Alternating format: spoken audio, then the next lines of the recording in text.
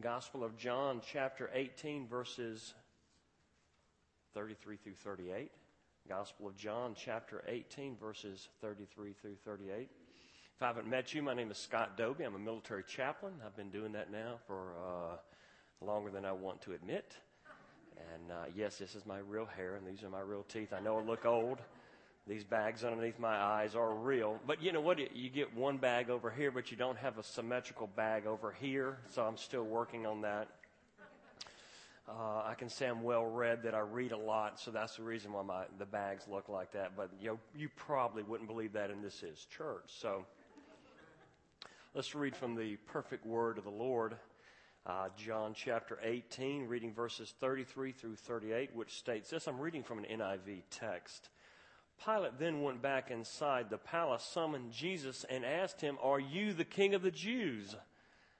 "Is that your own idea?" Jesus asked. "Or did others talk to you about me?" "Am I a Jew?" Pilate replied. "It was your people and your chief priest who handed you over to me. What is it you have done?" ? Jesus said, "My kingdom is not of this world. If it were, my servants would fight to prevent my arrest by the Jews. But now my kingdom is from another place."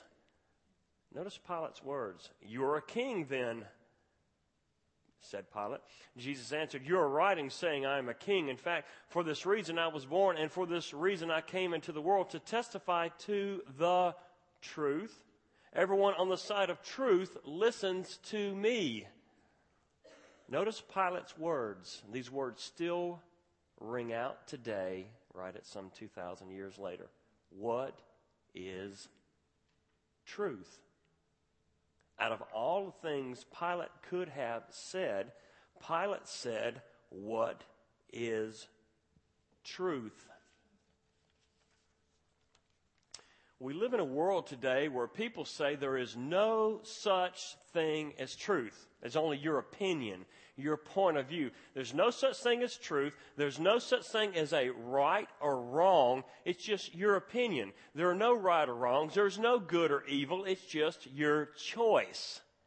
It was amazing here, and we're coming up on 10 years of 9/11, that someone, a reporter, asked President George W. Bush why somebody would do what they did at the World Trade Center, which was the murder of 3,000 innocent people. Keep in mind, that was not a military target. That's not a military target. The Pentagon was a military target. That was the murder of 3,000 innocent people. And they asked him, why would somebody do that? And the president, in such a way as he does with his extreme candor, said, it was evil. And you know how they responded to him? They snickered at him. They laughed at him. Because they said there's no such thing as evil. There's no such thing as good or evil. And they snickered at the president. Same people tell you once again that there is no such thing as the truth. It's just your opinion. It's just your opinion. Has anybody watched Oprah change over the past couple of years? Used to be the most powerful woman on the planet. Could get on her television station, state A, B, C, and D. And now, before she starts her show, she breaks out 3 candles, lights 3 candles, and then she acknowledges a higher power.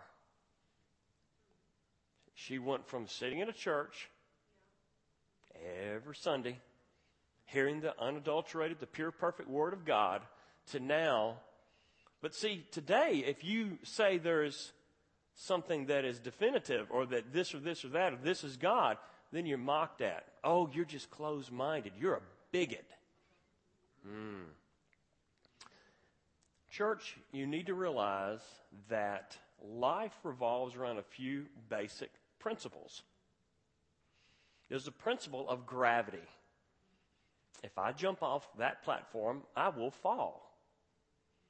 Gravity, if it's a principle, it is a principle anywhere on the globe. Wouldn't you agree? So when I step outside of this door, gravity still works quite well. Wouldn't you agree? Sure, it's a principle. If it's the truth inside this building, then thus, comma, It's the truth outside this building. It's the truth on the other side of the planet. No matter where you're at, it's still the truth. Please join me in Luke chapter 16. Luke chapter 16. My goal this morning is for us to look at the truth. Look at the truth. Luke chapter 16, reading verses 1 through 31. We'll move paragraph by paragraph through this. Luke chapter 16, which states this. Church, the truth is as follows. The truth is, number one, we are warned to make plans for the future. The truth is, number one, we are warned to make plans for the future, reading verses 1 through 2 and stopping at 2. Jesus told his disciples there was a rich man whose manager was accused of wasting his possessions. So he called him in and asked him, "What is this I hear about you? Give an account of your management, because you cannot be manager any longer." The truth is, number one, we're warned to make plans for the future. Jesus is teaching another one of his famous parables, and the main character is the manager.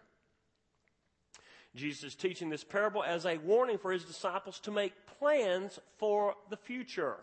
Verse 2, the key phrase is, "Give an account of your management, because you cannot be manager any longer." The shrewd manager is warned to make plans for the future because, number one, he was accused of wasting the rich man's possessions. And number two, because he cannot be manager any longer. In other words, he's busted. In other words, he has his 2-week notice in hand. Think about that. Take note that the context of the parable is to warn people to make plans for the future. In other words, there's something more than what you're doing just today that's out there. It's not the fact that everyone is a poor manager, but that everyone should be warned that they should make plans for the future. Let me say that again. It's not the fact that you're a good manager or a bad manager, but it's the fact that you have got to make plans for the future. Considers Jesus' teaching in his many other parables that he taught. And he always concluded with the famous phrase, "He who has ears to hear, let him hear." Because it's one thing to do lip service, the north and south. It's another thing to have ears to hear and put it in application, to do something with it. Jesus did not just walk around just to hear himself talk. Did he? He walked around and proclaimed the gospel. The truth is, number one, we're warned to make plans for the future. The truth is, number two, we have to take action on our plans for the future. It's more than just coming up with a plan. Oh, good gracious, we've got to do something with it. Verses 3 through 7 state this. The manager said to himself, "What shall I do now? My master is taking away my job. I'm not strong enough to dig, and I'm ashamed to beg. I know what I'll do so that when I lose my job here, people will welcome me into their houses." So he called in each one of the master's debtors. He asked the first, "How much do you owe my master?" 800 gallons of olive oil, he replied. The manager told him, "Take your bill, sit down quickly, and make it into 400. Then he asked the second, "And how much do you owe?" 1,000 bushels of wheat, he replied.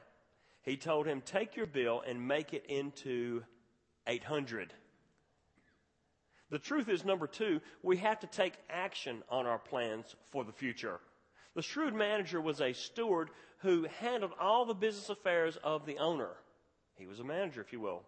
And he has been given his notice of termination. In other words, you're on your way out the door. The shrewd manager said, "What shall I do now?" Verse 3. Notice it's more than just woe's me. He did something. Verses 5 through 7. The shrewd manager takes action for the future by discounting the debts owed to his master in order to obligate the debtors to himself. In other words, he was cooking the books. Okay? The shrewd manager used the means at his disposal to plan for his future well-being. He not only listened to the warning, but he did something about it. He not only listened to a warning, He did something about it. He took action on his plans for the future. The shrewd manager is in the middle of a crisis like so many human beings throughout history. He received a wake-up call and he did something about it. The boss was auditing the books, if you will. Remember this, no matter who you are, how much money you got, how much strength you got, how much bank accounts you got, how many friends you got, the future will always belong to the person who takes initiative. Pardon the foul language, initiative, work, odd words today in our culture. The truth is, number two, we have to take action on our plans for the future. The truth is, number three, even the dishonest are commended for taking action for the future. Now think about that. Even the dishonest are commended for taking action for the future. Reading verses 8 through 9. Verses 8 through 9. The master commended the dishonest manager because he acted shrewdly, for the people of this world are more shrewd in dealing with their own kind than are the people of the light. That's a wake-up call there, wouldn't you think? I'm going to read that again. For the people of this world are more shrewd in dealing with their own kind than the people of the light. I tell you, use worldly wealth to gain friends for yourselves so that when it is gone, you will be welcomed into eternal dwellings. Now, if you would please jump to verses 16 through 17. Verses 16 through 17 continue with our theme, if you will. Even though your caption probably reads additional teachings, the theme flows. The law and the prophets were proclaimed until John. Since that time, the good news of the kingdom of God is being preached, and everyone is forcing his way into it. They're forcing their way into it. It is easier for heaven and earth to disappear than for the least stroke of a pen to drop out of the law. The truth is, number three, even the dishonest are commended for taking action for the future. This is a large amount of theology for just a few short verses. In verses 8 through 9, the Lord Jesus did not recommend this, the Lord Jesus did not commend the steward for unethical actions. Jesus commended him for his wise use of his opportunities. Notice that verse 8 again. The master commended the dishonest manager because he acted shrewdly. The steward was able to make the most of his situation. He responded properly to the insights that came to him in a crisis. Not saying they were right, but he responded. He did something. In verses 16 through 17, the phrase, the kingdom of God is being preached, and everyone is forcing his way into it. When Jesus preached, who showed up? Tax collectors, sinners, anybody with a disease, anybody who needed a healing. And in that day, if someone thought you had a disease or a sickness, it was because you were sinning in that context. And they believed that you were being punished of God. But they're sinners. But guess what's happening? They're repenting and they're entering in. This phrase, the kingdom of God is being preached, and everyone is forcing his way into it. This phrase has been disputed between theologians, but if we keep with our theme, it probably speaks of the fierce earnestness with which people are responding to the gospel. They're responding. They're responding. I'll never forget when I became a Christian at 23, somebody told me the good news. My neighbor kept inviting me to church, and every time that door was open after that, I would kick the door open to get in because somebody told me the good news. I was finally getting some answers in my life that I needed. Church, this morning, take note that even the dishonest are commended for taking action for the future. Consider the thief being crucified by Jesus, who stated, when you're in your kingdom, remember me. When you're in your kingdom, remember me. What did Jesus say?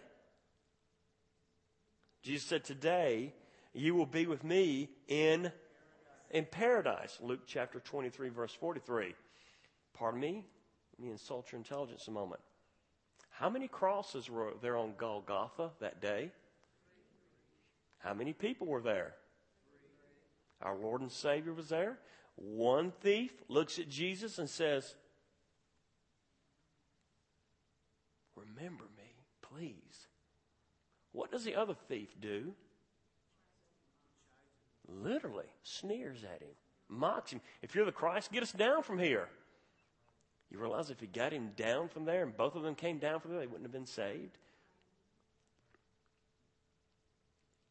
But even the thief was commended. He said, I'll tell you the truth. Today, you will be with me in paradise. What if the thief just sat there? Pardon the phrase. Obviously, he's hanging there, and he is slowly dying of asphyxiation, because that's what Roman crucifixion would do. The nails would go through your feet, or your, depending upon where they put them in, then your hands, and you are slowly choking to death. You're slowly choking to death, depending upon who you are and how strong you are, how long you can survive. Horrible, horrible death. Everybody's dying there. Jesus is dying. The thief who's sneering is dying. And the thief who looked to Jesus and said, and he's dying. And yet, Jesus, when you're in your kingdom, remember me. How many people are dying today? In fact, if you look around, all of us are dying. But see, the difference is, how do you respond to Jesus? Do you sit on or in the chair and come in and just experience a ritual? I'm in a building. The building can't save you. Think about that. That's what happens when you get out of the chair and you come to Christ and you join him in paradise. The truth is, number 3, even the dishonest are commended for taking actions for the future. The truth is, number 4, how we manage is how we're rewarded. The truth is, number 4, how we manage is how we're rewarded for the future. Reading verses 10 through 14. If my voice starts to crack, just be patient with me. I've had a head cold for about a week. Reading verses 10 through 14, and then we'll jump to verse 18. 10 through 14 states this: whoever can be trusted with very little can also be trusted with much. And whoever is dishonest with very little will also be dishonest with much. So if you have not been trustworthy in handling worldly wealth, who will trust you with true riches? If you have not been trustworthy with someone else's property, who will give you property of your own? Question mark. No servant can serve two masters. Either he will hate the one and love the other, or he will be devoted to the one and despise the other. You cannot serve both God and money. And then please jump with me to we will be moving now down into verse 18. When you read verse 18, it's about divorce. And at first blush or first glance, as you read it, you think, well, this is out of place. This is out of context. Not necessarily. It keeps with the theme. Verse 18. Anyone who divorces his wife and marries another woman commits adultery, and the man who marries a divorced woman commits adultery. You say to yourself, what's up with that? Now we're talking about divorce. Hang with the theme here. The truth is, number 4, how we manage is how we are rewarded for the future. Consider Jesus' words about, if the person had not been trustworthy in handling worldly wealth, who will trust the person with true riches? Verse 11. Jesus continues on with the famous phrase, you cannot serve both God and money. Verse 13. The theme of this passage is how we manage is how we are rewarded. Now let's say this. Let's say you have absolutely nothing but your breath.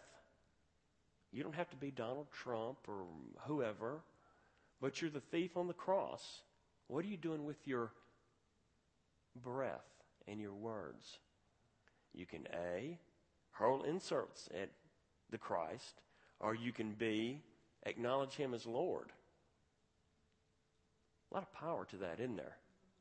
You may say, well, I'm retired. I have nothing. I'm a teenager. I have nothing. I'm just a kid. I'm just this. I'm just that. You have words. You have breath. You have life. What are you doing with it? The theme of this passage is how we manage is how we are rewarded.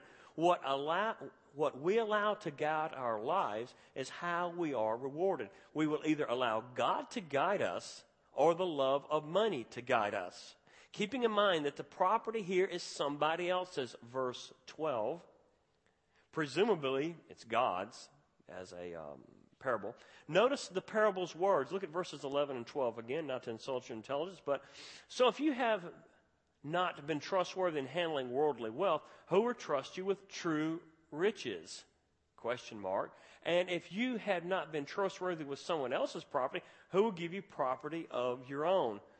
And even though there's a brief verse here in verse 18 is about divorce, and we think that it's added to the chapter, it seems to be totally out of context here.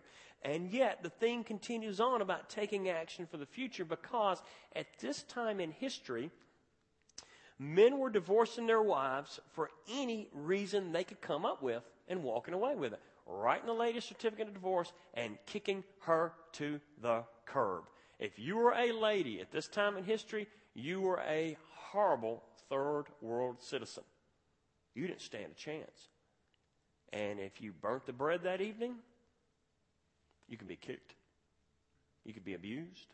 You could be written a certificate of divorce for any reason. Just note that in Matthew 19. And if you think it's bad being a woman, can you imagine being a child? You were nothing in the world if you were a child. And if you were a female child, horrible. But what Christ is trying to nail down a point here, and that is, but Jesus is reminding them that he who divorces or remarries commits adultery. Christ continues with this theme of taking action for the future, and he even extends it to marriage. Why? Because in this day, you could kick your spouse to the curb for any reason whatsoever and get away with it. Christ continues with the theme of taking action for the future and extends it to marriage so that the people will take their marriage seriously and consider the future ramifications. True divorce is a forgivable sin, but Jesus is trying to get them and the people to consider the ramifications of what you do with what you have today. Think about that. The truth is, number 4, how we manage is how we are rewarded for the future. Does that make sense? What I do with my job, whether it be on the military side of the house or the civilian side of the house, how we run our home, how I treat my wife, is how I'm going to be rewarded. Honor God, God will honor you. Honor your spouse will honor you. The truth is, number 5, death is the reason why we should take action for the future. The truth is, number 5, death is the reason why we should take action for the future. Look at verses 19 through 22. Verses 19 through 22. There was a rich man who was dressed in purple and fine linen and lived in luxury every day. At his gate was laid a beggar named Lazarus, covered with sores and longing to eat what fell from the rich man's table. Even the dogs came and licked his sores. The time came when the beggar died, and the angels carried him to Abraham's side. The rich man also died and was buried. The truth is, number 5, death is a reason why we should take action for the future. Brother and sister in the Lord, can I tell you something very encouraging this morning? You're going to die. Just that simple. Isn't that encouraging? Doesn't that give you a really nice, good, warm and fuzzy? Jesus now shifts his teaching from that of the parable with ramifications to reality, to that of the account of the rich man and Lazarus. This account of the rich man and Lazarus is not a parable, and this is not Jesus' friend Lazarus that we read about in John chapter 11. Totally different Lazarus, not a parable. If you want to argue with me, it's a parable, and that's fine. Still irrelevant because the principle is true. Jesus is teaching his disciples about the reality of death and that there are ramifications for taking action for the future. Jesus is teaching his disciples of both men dying. Now think about this. Both men died. A wealthy man and a very, very, very, very poor man. Now, in the context of this day, and I know you don't believe this would even happen today, but these people believed that if you were a very, very wealthy person in that day, that you were blessed of God, and your wealth came from God, and God blessed you because you were a good person. And if you were poor, it's because you had done something sinful. Sort of like people who preach on TV today said, well, if you have enough faith, you've got a 10,000 square foot home, you've got the Maserati, the BMW, the Lamborghini, every other kind of word you can't really pronounce, nor pay the property tax on that in the state of Missouri. See, that sinful thing was still going on back then. That's really nothing new. It's just that the toys have changed here a little bit. So Jesus is telling them that, hey, guess what? He had money, but he still died. The beggar, that being Lazarus, he died. The rich man also died, verse 22. Church, death is inevitable. Everyone is going to die. True, there will be a generation that will be raptured from the earth and caught up in heaven, 1 Thessalonians chapter 4, verse 17. Yes, there's a generation that will be raptured. And, of course, we hope we're it. I know I do. I'd like to pass on death if that's possible. You know. Christ is trying to explain to his disciples that death is the reason why we should be taking action for the future. Man is destined once to die, and after that, judgment. Hebrews chapter 9, verse 27. Man is destined once to die, and then after that, judgment.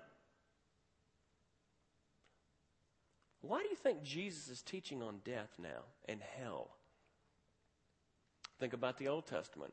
If you lived in history at this time and you had no TV, you had no radio, you had no iPod,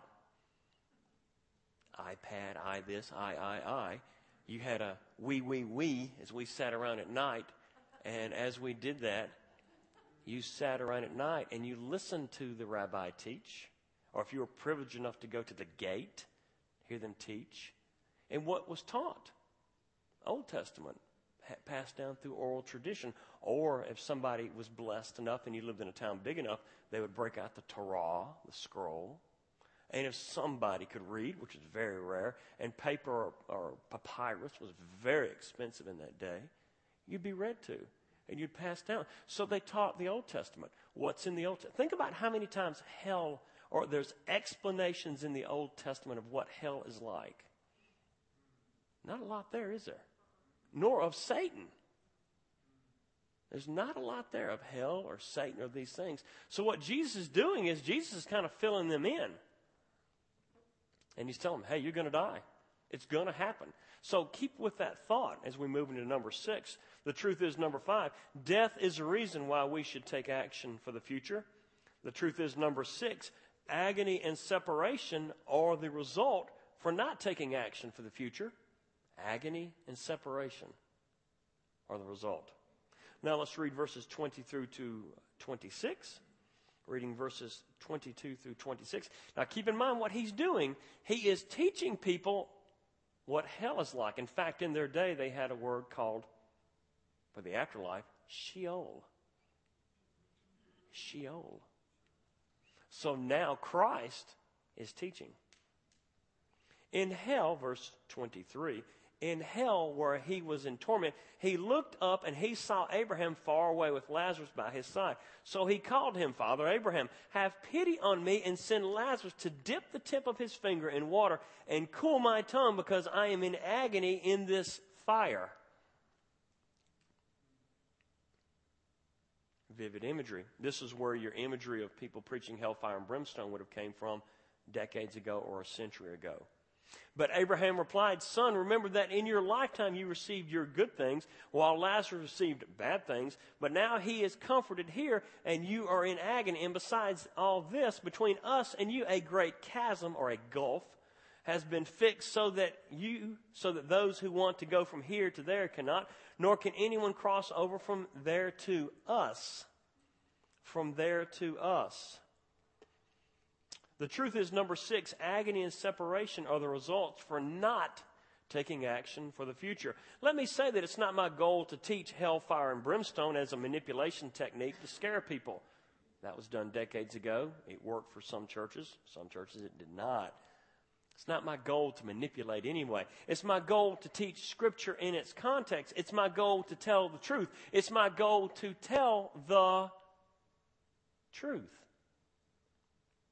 Many people say that hell does not exist and that a loving God would never send anybody to hell. Brother and sister in the Lord, hell does exist. Our Lord and Savior is telling you that it does exist. It did not turn 65 and move to South Florida. It has not gone away. Do you get that? It's not gone away, nor has heaven gone away. And I don't care what they tell you in Washington, D.C., Jesus Christ is alive and well. He lives within us. Jesus tells us that hell is a place of torment, verse 23, a place of agony and in the fire, verse 24, a place of separation from believers. Brother and sister, Lord, does it burn in hell?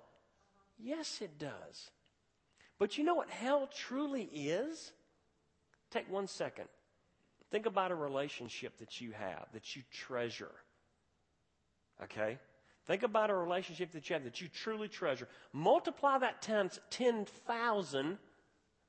That's your relationship with Christ, Father God. Now take that away. That's hell. That's hell. Because that's separation from the unconditional love and acceptance of your Lord and Savior. Now that's true hell. Have you ever been all alone and there was nobody there to come and help you? And all you could do was just sit there in misery? That's hell. That's pure hell. Hell itself is thrown into a lake of fire in Revelation chapter 20, verse 14. Jesus tells the disciples that there are ramifications for not taking action for the future. In the NIV, the text, the word appears as hell, but it appears as a footnote at the bottom of the page in its original Greek word, Hades. Hades in this place, or rather Hades is a place in which the wicked dead go to await a final judgment. Torment begins in Hades and is evident from the plight of the rich man, verses 22 through 28. But he had all the money. He had the big house. He had the cars. Now, obviously the man didn't have a car, but you know what I mean. And you hear it on TV all the time as you're flipping through the channel. Oh, if you've got enough faith. Garbage. Now, if you have a 10,000 square foot home and you have a Porsche, Maserati, Lamborghini, Ferrari, congratulations. I want to go for a ride. I want to go for a ride. Make no bones about it. I like cars. Come from a car family. But slow it down a little bit. Listen to what is being slung. And people can tell you all they want that there's no such thing as the truth. It's just your choice. There's no such thing as hell. There's no such thing as this or that. Think about this. In the church today, we have several different generations of people here. Church, how many movies and television shows have you seen to show that somebody is coming back from the dead and they get another chance? How many times have you seen that? I mean, Hollywood loves to play with that theme. It's endless. The story's the same in every movie. The main character comes back, and when the main character does a good deed, then he or she can go to heaven. About 12 years ago, there was a Western called, of all things, Purgatory. And in Purgatory, there was a city called Refuge. And in that were all the Old West people. You would have the context of Wyatt Earp, Buffalo Bill, Billy the Kid, and they were all waiting there for an opportunity to do a good deed. And then they could go to heaven. And then there's a big shootout. They put on their guns. The bad guys go kill the current bad guys. And the former bad guys are now the good guys. And they ride off into the sunset. Cute. Really cute. In fact, the guy driving the stagecoach comes up. And he's in the stagecoach. And they expect to be thrown into the hell. Because in the show, it shows you people who did bad things and got thrown into the fire. And then there's that old guy up on top of there driving that stagecoach with that unique voice in the Western and says, Creator may be tough, but he ain't blind. Cute story, but it's fiction. It's a lie. It's a cute story. It's a story. And I don't know what the current movie is out now. I'm sure there's one. There's one for every generation. Hollywood plays with the theme every couple of years. But yet, what did Jesus say? Between us and you, a great chasm has been fixed, so that those who want to go from here to you cannot, nor can anyone cross over from there to us. Verse 26. By the time I was 20, I had buried my mother to cancer and buried 5 friends to drugs and alcohol, and I abused alcohol myself till I quit cold turkey one day, but a couple months before I became a Christian. I've not had a drop of alcohol in, oh my gosh, 20 years, something. I mean, you know. But I saw a lot of young men die, you know. You're not crossing that gulf, that chasm, and coming back. Today's the day you make your choices. Take notice of Christ's statement. No one can cross over or through the chasm, verse 26. The truth is, number 6, agony and separation are the results for not taking action for the future. You may call it hellfire and brimstone. You call it what you want. I call it the unadulterated, perfect Word of God. The truth is, number 7, if someone won't listen to Moses, then they won't listen to Jesus. The truth is, number 7, if they won't listen to Moses, they won't listen to Jesus. Finishing this chapter, verses 27 through 31, which state this. He answered, then I beg you, Father, send Lazarus to my father's house, for I have 5 brothers. Let him warn them, so that they will not also come to this place of torment. Abraham replied, they have Moses and the prophets. Let them listen to them. No, Father Abraham, he said, but if someone from the dead goes to them, they will repent. He said to them, if they don't listen to Moses and the prophets, they will not be convinced, even if someone rises from the dead. Be patient with me. Let's go back to verse 28. Verse 29. Abraham replied, they have Moses and the prophets. Listen to them. They have Moses and the prophets. Let them listen to them. Who do we have today? We have Jesus. We have Pastor Terry. We have Pastor Diane. We have endless television stations. How many churches are in the greater St. Louis area? Thousands. Thousands. And how do people say it all the time? Well, if God was real and if God existed, he should tell me so. He has. Hebrews chapter 1. He sent his son to tell you. And he did. How many copies of Bibles are there now? Literally. It's unbelievable. The truth is, number 7, if someone won't listen to Moses, then they won't listen to Jesus. The rich man asked for someone to warn his brothers so that they will not also come to this place of torment. Verse 27 and 28. In Jesus' teaching of the account of the rich man and Lazarus, Abraham says, verse 31, if they will not listen to Moses and the prophets, they will not be convinced, even if someone rises from the dead.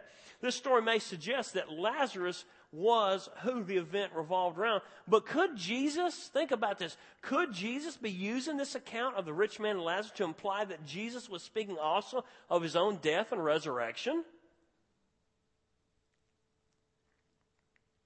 Jesus said, the Son of Man must suffer many things and be rejected by the elders, chief priests, and the teachers of the law, and must be killed, and on the 3rd day raised to life. Luke chapter 9, verse 22. If someone won't listen to Moses or the prophets or even believe the Bible, then their mind is closed. If a person's mind is closed and Scripture is rejected, no evidence, not even a resurrection, will make them acknowledge him. Isn't it amazing how when Jesus was out walking and he was teaching, they kept asking him for another miracle, another miracle, another miracle, another miracle, another miracle. Do another miracle. Or they asked him some little snod comment like, Moses gave us manna in the desert. What are you going to give us?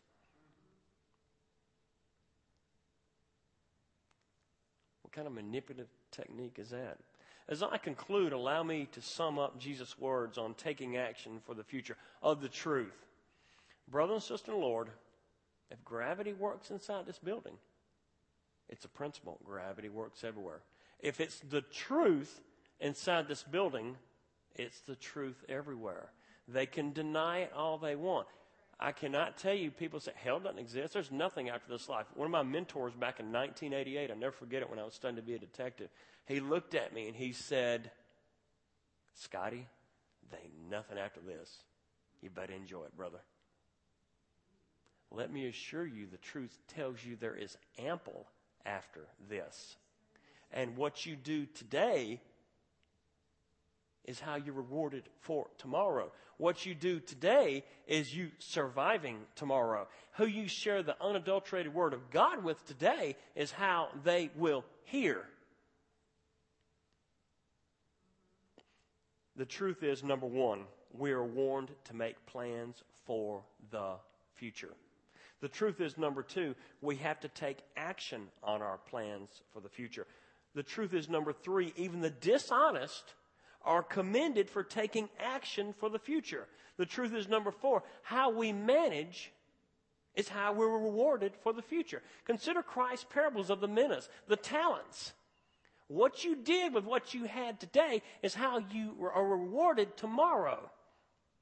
So when you get on the other side and you are looked in the eye and say, well done, good and faithful servant, then you are rewarded tomorrow with what you did today. And you may say, Scott, I'm a young person. Scott, I'm a retired person. Scott, I have nothing but the breath in my body. Then breathe. And breathe the words to others. Breathe the words to others. Jesus, when you're in your kingdom, remember me. If you don't know what to say, Psalm 66:16. For all you who fear God, let me tell you what He's done for me. You may say, I don't have a television show. I don't have a church. I don't have this. I don't have that. If you got a testimony, you have got one of the most powerful things on the planet. If you don't have a testimony, then when this service is over, come over and turn your life over to God and allow Him to start your testimony. How we manage is how we're rewarded for the future. Number 5, death is the reason why we should take action for the future. Death is the reason why we should take action for the future. Number 6, agony and separation are the results of not taking action for the future. And the truth is, number 7, if someone's mind is closed, not even a resurrection will change them. Church, listen to my words this morning. And who am I? Man, I'm nobody. But I got breath and I got voice. There are many times in our lives when we need to be reassured that we're doing the right thing and that we are taking the right actions and we're taking actions for the future, and what we're doing is not in vain. You come into this building today, you could have been anywhere today. You could have been anywhere. Hitting balls on that golf course, doing this, doing that, whatever. You could have been anywhere today.